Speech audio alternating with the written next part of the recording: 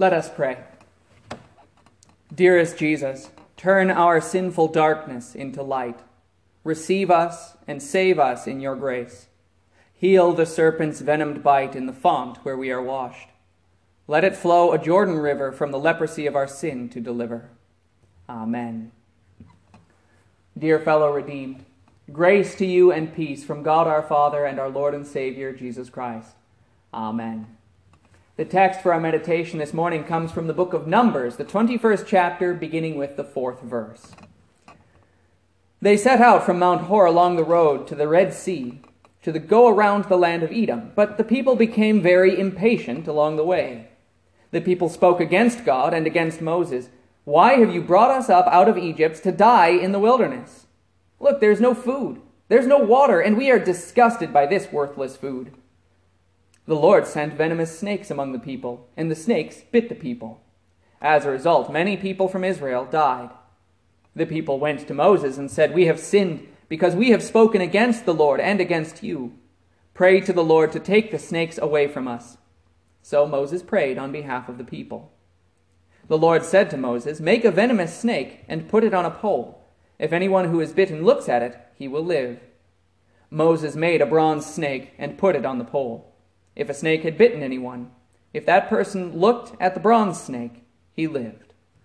These are your words, Heavenly Father. Sanctify us in the truth. Your word is truth. Amen. This is one of those images that really gets burned in the mind. The people were bitten by venomous snakes, dying from the bites. And Moses, instructed by God, built a snake out of bronze and lifted it high on a pole for the people to see, so that if they looked at it in faith, they would be saved. Jesus himself referred to this event in his nighttime Bible study with the Pharisee Nicodemus. Just as Moses lifted up the snake in the wilderness, so the Son of Man must be lifted up, so that everyone who believes in him shall not perish, but have eternal life. The lesson here is absolutely clear. When suffering the sting of sin's venom, look to the one who takes away the sting. We're 1 week away from Easter. Today is Palm Sunday. Jesus rode into Jerusalem on this day to spend the week preparing for his death and for his resurrection. So that what Paul would later write, "The sting of death is sin, and the power of sin is the law, but thanks be to God who gives us the victory through our Lord Jesus Christ." So that would be true. And therefore, when this sin bites with its venom, in the first place, recognize a call to repentance. Moses makes it clear why the people suffered from these snakes. The people spoke against God and against Moses. It was a punishment. The question may be asked, does God still send punishments for sin in our lives now? Think of the current coronavirus pandemic. Maybe you're sick of hearing about it, but think of its use. Is it something that God is using to punish us for our sins? Well, here's a clear answer for you. Yes and no. Now, let me explain. In the first place, I'll hedge off any objections by stating very plainly that no, this is not a punishment as though Jesus didn't pay for some sin or other. Jesus took the punishment for all sins, suffering the wrath of God on the cross for every single sin. If it helps, then, understand punishment in this context as chastisement or discipline. They're all related terms. So no, God is not punishing us for our sins because Jesus already took that punishment. But also, yes. At the time of the Black Death in Germany, Martin Luther gave the advice when a deadly epidemic strikes. First, we can be sure that God's punishment has come upon us. That's what Martin Luther says. This is a training exercise. All of it. As he goes on to say, God's punishment has come upon us not only to chastise us for our sins, but also to test our faith and love. In the Small Catechism, Luther draws up a set of questions that Christians must ask themselves each time they prepare to go to the sacrament of the altar. And the first question is, do you believe that you are a sinner? And the last question then asks, but what shall a person do if he feels no hunger and thirst for the sacrament? And the answer is given to recognize the yeast and the sinful desires of the flesh that we possess. Our constant failure to do good and continual doing of what is evil, as well as the ubiquity of sin and trouble in the world and the constant attacks of the devil. When sin bites and its venom coursing through our veins is felt in such a way that we feel its death and we ache in pain, this is a good thing, insofar as it means that we see the reality of evil in ourselves. Such pain is, therefore, a messenger of God, an angel, preaching the same message that Jesus preached at his ministry's beginning: repent, because the kingdom of heaven is near. Now, the people of Israel were likely not conscious of the fact that they had slipped away from the true God. They simply forgot. We can easily make fun of them because they make these same mistakes over and over again, while God delivers them over and over. But this is the point. You've heard of the boiling frog analogy? A frog thrown into a pot of boiling water will leap out immediately and save itself. But a frog placed in a pot of tepid water that gradually increases to a boiling temperature will remain content to its doom. Avoid the complacency that leads to death. The devil wants you to grow careless. Your sinful flesh would rather ignore the uncomfortable demands upon your life that faith makes. Flee that temptation. One sacred writer meditated to remind them of your oracles they were bitten, and then were quickly delivered, so that they would not fall into deep forgetfulness and become unresponsive to your kindness. And hear what St. James says. Consider it complete joy, my brothers, whenever you fall into various kinds of trials, because you know that the testing of your faith produces patient endurance. And let patient endurance finish its work, so that you may be mature and complete, not lacking anything. Recognize, therefore, every pain you feel as a call to repentance, whether there is any particular sin it might be punishing you or not. The right answer is always to repent, to confess your sin, and to return to the cross of Christ. The people of Israel did the right thing. The people went to Moses and said, "We have sinned because we have spoken against the Lord and against you. Pray to the Lord to take the snakes away from us." They didn't know how, but they believed that the Lord could take away their pain. We know how. When we confess our sins in the divine service, frequently we use these words: "Therefore we come before you with sorrow of heart, in dread and terror of your holy justice and of everlasting death. Our sins are a grievous foe, which we should hate in every way as long as we live." And notice how we could almost be talking about venomous snakes there, not just sins. But then we say, "O merciful God, you still grant us in this hour to be reminded of your fatherly goodness. According to the promise of your word, we flee for refuge to your infinite mercy and implore you, dearest Father, for the sake of Jesus Christ, your only begotten Son, our brother, who was delivered up for our trespasses and raised again for our justification, forgive us all our sins." It's based on Christ, his death and resurrection. No, it's from Christ. Hear the wisdom from St. Paul. God made him who did not know sin to become sin for us. The people of Israel were saved by looking at the very thing that was the symbol of their affliction. In another place, the apostle wrote, "Christ redeemed us from the curse of the law by becoming a curse for us. As it is written, 'Cursed is everyone who hangs on a tree.' Consider that snake lifted up on a pole. It was made of bronze, a metal that would shine brightly in the desert sun, reflecting in a fiery way to remind the people of the fiery serpents, the cause of their destruction. And there they see God giving them his deliverance in that thing. Your life comes from Christ, too. The same sacred writer said this, "For the one who turned toward the snake was saved, not by the thing that was beheld, but by you, the Savior of all. For neither herb nor poultice cured them, but it was your word, O Lord, that heals all people." See, God joined his promise to that sign, and therefore it saved them.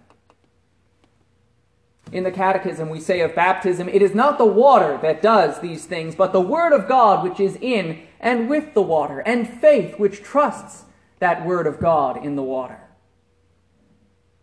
And of the sacrament of the altar, we say it is not the eating and drinking that does this, but the words here written, given and shed for you for the remission of sins. These words, along with the eating and drinking, are the main thing in the sacrament. And whoever believes these words has exactly what they say, namely, the forgiveness of sins.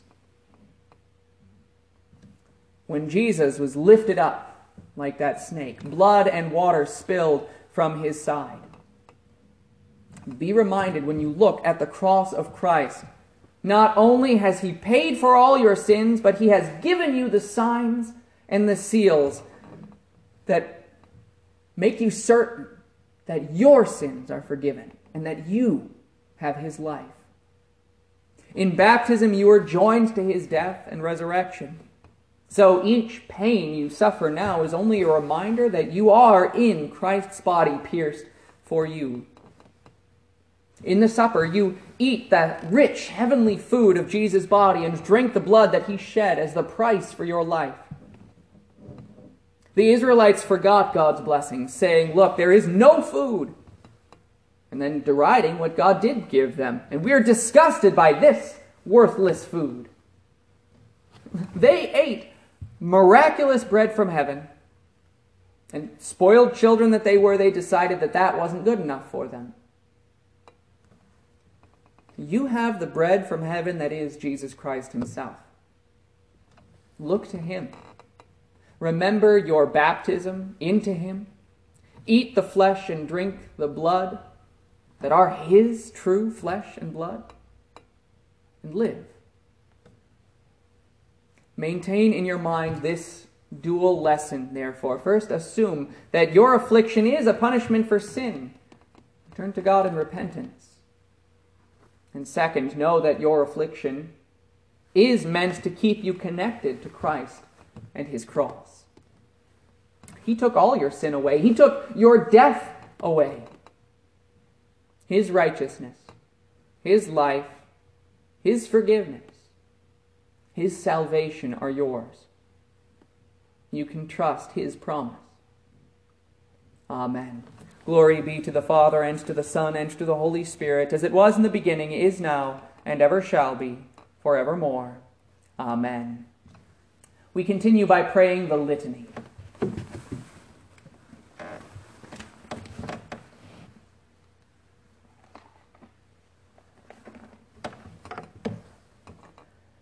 Kyrie eleison, Lord, have mercy upon us. Christe eleison, Christ, have mercy upon us. Kyrie eleison, Lord, have mercy upon us. O Christ, hear us. O Christ, hear us. O God the Father in heaven, have mercy upon us. O God the Son, Redeemer of the world, have mercy upon us. O God the Holy Ghost, true Comforter, have mercy upon us. Be gracious unto us. Spare us, good Lord. Be gracious unto us. Help us, good Lord. From all sin, from all error, from all evil, good Lord, deliver us. From the temptations and assaults of the devil, from sudden and evil death, from disease and famine, from war and bloodshed, from sedition and rebellion, from storms and natural disaster, from all calamity by fire and water, and from everlasting death, good Lord, deliver us. By the mystery of your holy incarnation, by your holy nativity, by your baptism, fasting, and temptation, by your agony and bloody sweat, by your cross and passion, by your precious death and burial, by your glorious resurrection and ascension, and by the coming of the Holy Ghost, the Comforter. Help us, good Lord. In all time of our tribulation, in all time of our prosperity, in the hour of death, and in the day of judgment, help us, good Lord. We poor sinners do beseech you to hear us, O Lord God, and to lead and govern your holy Christian church in the right way, to preserve all pastors and servants of your church in the true knowledge and understanding of your word and in holiness of life, to put an end to all godless teaching and causes of offense, to bring into the way of truth all who have erred and are deceived, to beat down Satan under our feet, to send faithful laborers into your harvest, to accompany your word with your spirit and grace, to raise up those who fall and to strengthen those who stand, and to comfort and help the faint-hearted and the distressed. We beseech you to hear us, good Lord. To give to all nations peace and concord, to preserve our country from discord and contention, to direct and defend our government and all in authority, to bless and keep all who administer justice and all our people. We beseech you to hear us, good Lord. To behold and sustain all who are in danger, necessity, and tribulation, to protect all who travel, to preserve all women in the perils of childbirth, to strengthen and keep all sick persons and young children, to set free all who are innocently imprisoned, to defend and provide for all fatherless children and widows, and to have mercy on all people. We beseech you to hear us, good Lord. To forgive our enemies, persecutors, and slanderers, and to turn their hearts, to give and preserve to our use the fruits of the earth, and graciously to hear our prayers. We beseech you to hear us, good Lord. O Lord Jesus Christ, Son of God, we beseech you to hear us. O Lamb of God, you take away the sin of the world. Have mercy upon us. O Lamb of God, you take away the sin of the world. Have mercy upon us. O Lamb of God, you take away the sin of the world. Grant us your peace. O Christ, hear us. O Christ, hear us. Kyrie eleison. Lord, have mercy upon us. Christe eleison. Christ, have mercy upon us. Kyrie eleison. Lord, have mercy upon us. Our Father, who art in heaven, hallowed be thy name. Thy kingdom come, thy will be done on earth as it is in heaven. Give us this day our daily bread, and forgive us our trespasses as we forgive those who trespass against us. And lead us not into temptation, but deliver us from evil. For thine is the kingdom, and the power, and the glory, forever and ever. Amen. Heavenly Father, creator and preserver of all things, we thank you for the grace and mercy you have shown to all people, especially in sending your only Son to be our Savior from sin, death, and the power of the devil. Be with us during this time of sickness, fear, and doubt. Let your word bring comfort and hope to all who hear it, calming fears and providing strength for each day. Give our leaders the wisdom to make decisions that will help our people with their earthly needs and protect us from all harm. Protect our doctors, nurses, and all who provide care to the sick and to those who cannot care for themselves. Give them an extra measure of strength and help them through this difficult time. We pray that you will also provide calm and peaceful days as together we face this disease. Remind each of us of our responsibility to our neighbor, that we consider others in all the decisions we make. Above all, we pray that your will be done. In the name of our Lord and Savior, Jesus Christ, we pray. Amen. Help us, O God of our salvation, for the glory of your name. Deliver us and provide atonement for our sins, for your name's sake. Almighty God, you have given us grace at this time with one accord to make our supplications to you, and have promised that wherever 2 or 3 are gathered together in your name, you will grant their requests. Fulfill now, O Lord, the desires and petitions of your servants, as may be most expedient for them. Grant us in this world knowledge of your truth, and in the world to come life everlasting. Amen.